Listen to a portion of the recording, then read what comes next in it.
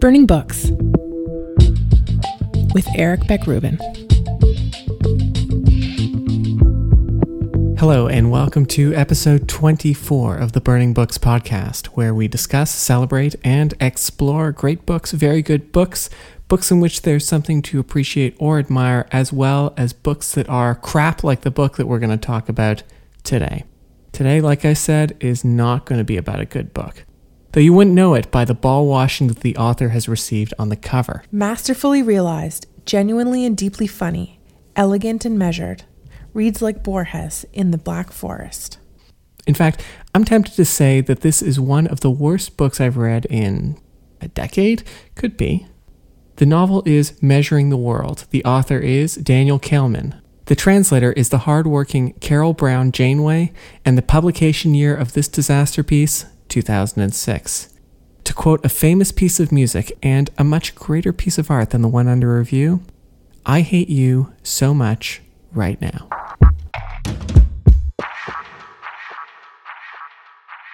Do I want to start on the blurbs? I mean, who wouldn't want to rail on the stupidity of two-sentence redactions? And who doesn't want to take a shot at journalists who write reviews specifically to be included on the front and back of softcovers? And this is not to mention those authors who write advance praise for their chummy author friends. To those writers who write advance praise, let me say, you are so lucky to have read this book while it was still in galley form. No, I don't think at all that you're a personal friend of the author, and even if you were, how could that possibly affect your view of this book? No, really, I am that gullible. Although in some senses I am that gullible, having been suckered into reading Measuring the World, in part because of the gushing two-sentence reviews on the front and back covers. But no, I'm not going to start on the blurbs. You may think I've already done that, but you'd be wrong.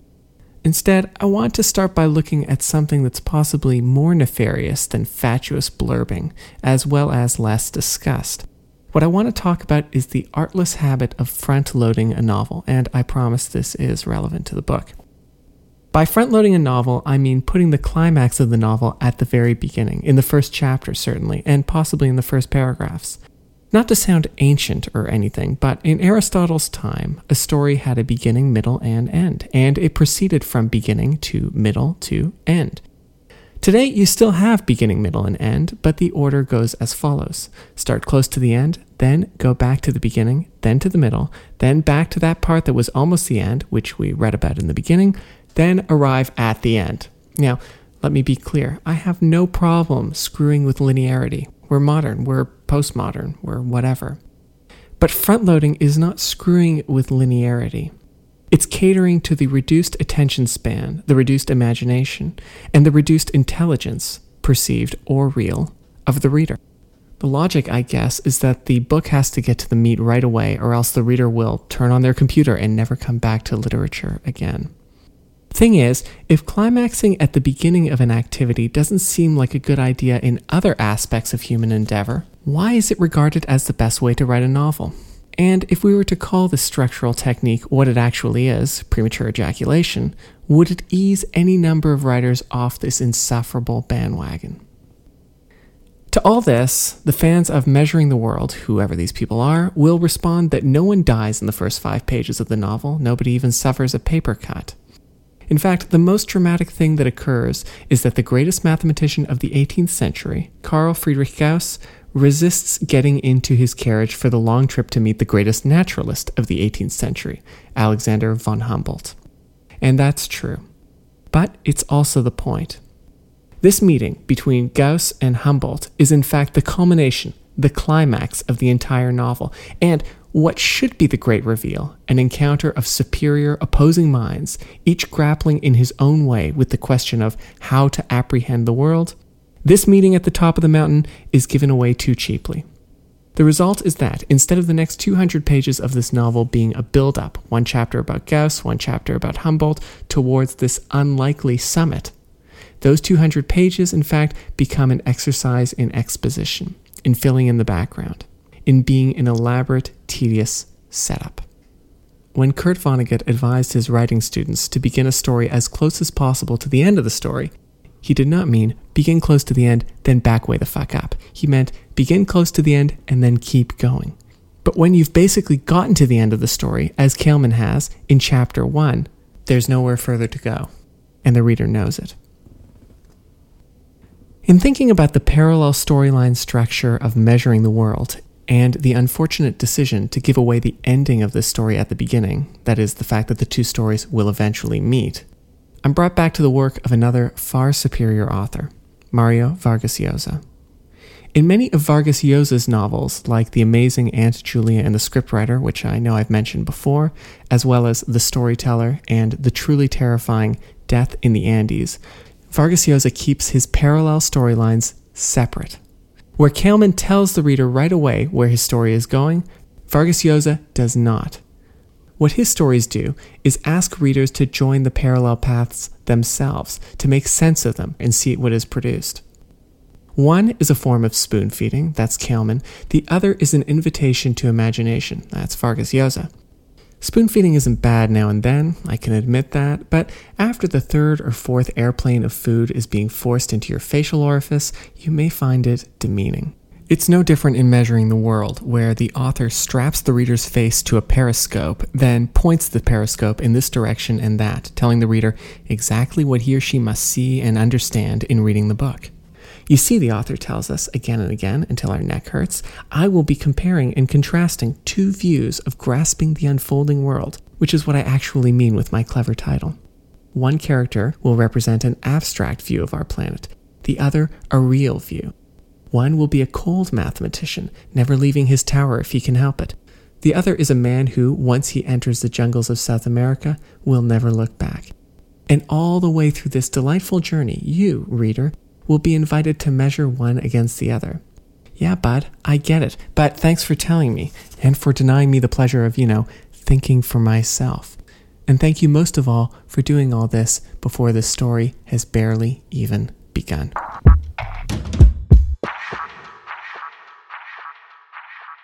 If the only crime of this author in this novel were to give away the story in the first chapter, that would be excusable. Everyone else is doing it may not be a defense for the police, but it can be a defense for an author, especially in a world of publishers that want to keep producing successful formulas rather than novels, which, as I can't say enough times, are about newness.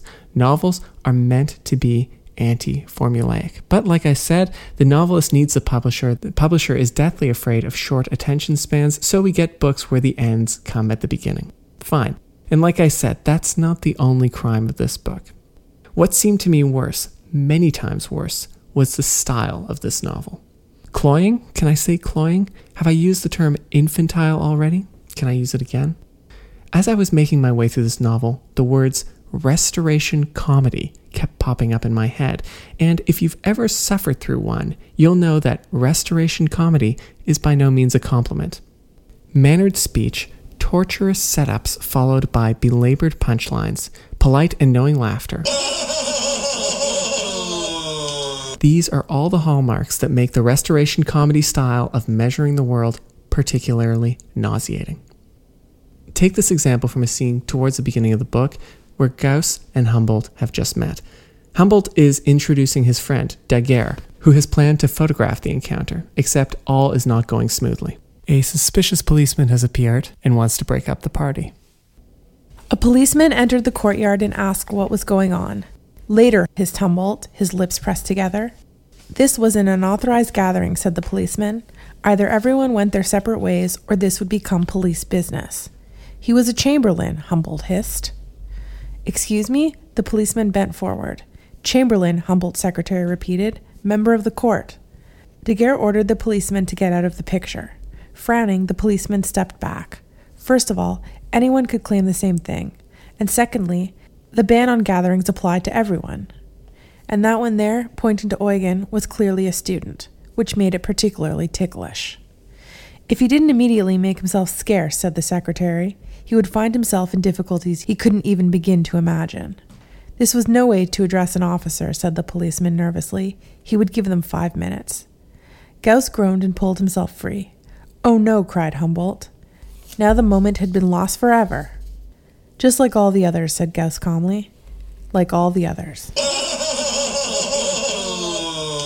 Are you okay? Can we continue? Was it the use of the expression particularly ticklish, or the wise repetition of just like all the others that caused you to bust a gut? The thing is, in measuring the world, everyone, every single character sounds just like this. Mathematical genius, avid adventurer, Gauss's no-good excuse for a son, Eugen, Humboldt's rascal assistant, Bonpland, the priests and aboriginals encountered on their travels, minor Russian aristocracy, they all speak and think like ventriloquists, dummies. I once heard the expression one-noted to describe an overcooked piece of meat, and it meant that there was no depth to the taste. This book is one-noted, and only barely hits that one note. It may seem at first incidental that, though this book is full of dialogue, there are no quotation marks, but to me that was telling. There was only one voice in this entire thing, that of a deeply self-satisfied author. Now, if this novel had been crap all the way through, that'd be easy. Throw it out the window, the way Humboldt throws out the daguerreotype in that earlier scene. But, and this is what makes the novel truly diabolical, measuring the world is not unvarnished junk.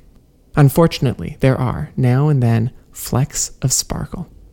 I'd say Kehlmann is at his best when he lets his knowledge of the character's discoveries and actions show, but best is probably not a word I want to use in the same sentence as Kehlmann. He's good in these moments, though. So, take for example his description of Alexander von Humboldt's education, which was gained alongside his older brother, the one after whom the great Berlin University is named. 15 highly paid experts came to lecture them at university level. For the younger brother, it was chemistry, physics, and mathematics.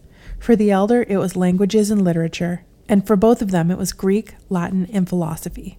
12 hours a day, 7 days a week, with no time off and no holidays. The younger brother, Alexander, was taciturn and frail. He needed encouragement in everything he did, and his marks were mediocre. When left to his own devices, he wandered in the woods, collecting beetles and ordering them in categories he made up himself. At the age of 9, he followed Benjamin Franklin's design and built a lightning conductor and attached it to the roof of the castle they lived in near the capital. A little later, we have a description of Humboldt's traveling equipment.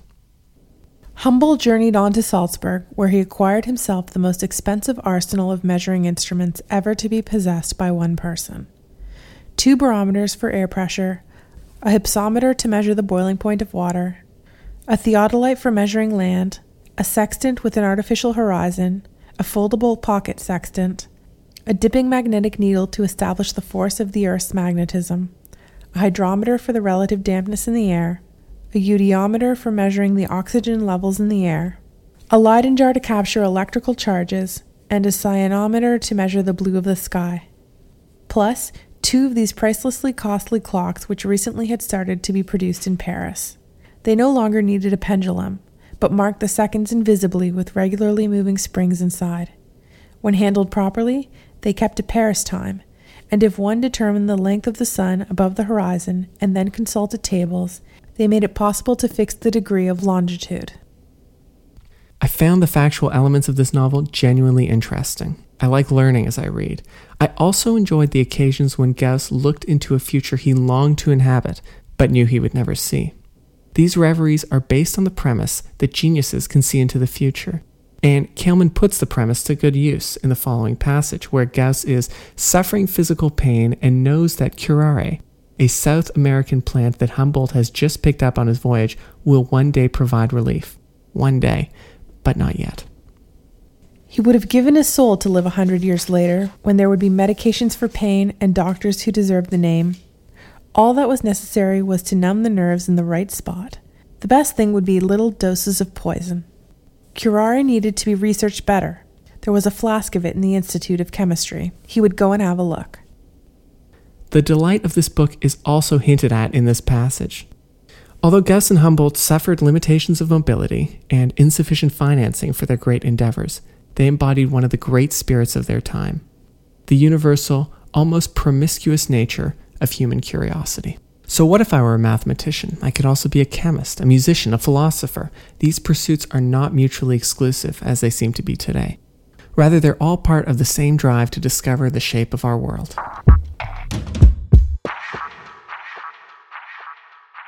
Unfortunately, the world measured in Daniel Kehlmann's novel is a small one. In chapter after chapter, as the reader follows Gauss, then Humboldt, then Gauss, then Humboldt, the tone doesn't really change, and neither does the content. The pace of writing is sometimes frantic, or maybe slapstick is a better word, and like a Laurel and Hardy comedy, it circles around the same gags. Gauss thinks his son is an idiot and strikes him in the head. Humboldt and his sidekick Bonpland get into trouble with the locals, although Humboldt, the world explorer, is too unworldly to notice it. And repeat, and again, all in a tone that suggests everything is so fucking jolly. I will conclude by saying that I own Fame, another novel by Daniel Kehlmann, and I don't know what to do with it.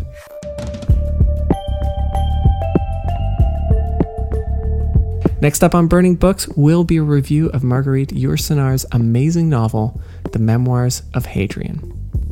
Burning Books is part of the Litopia network of podcasts, and you can hear back episodes, subscribe, and reach me there via the email the show button, all by going to litopia.com, just spelled the way it sounds, and following the link to Burning Books. I also enjoy getting your tweets, nasty and nice. I'm at Burning Books Pod. My thanks to Håkon Osgon for the music. To Peter Cox, executive producer of the program. Okay, I don't even know what this word is. Puget? I've never heard of that before. What the hell is that, a Puget? It's a Peugeot. And as always, go Jays.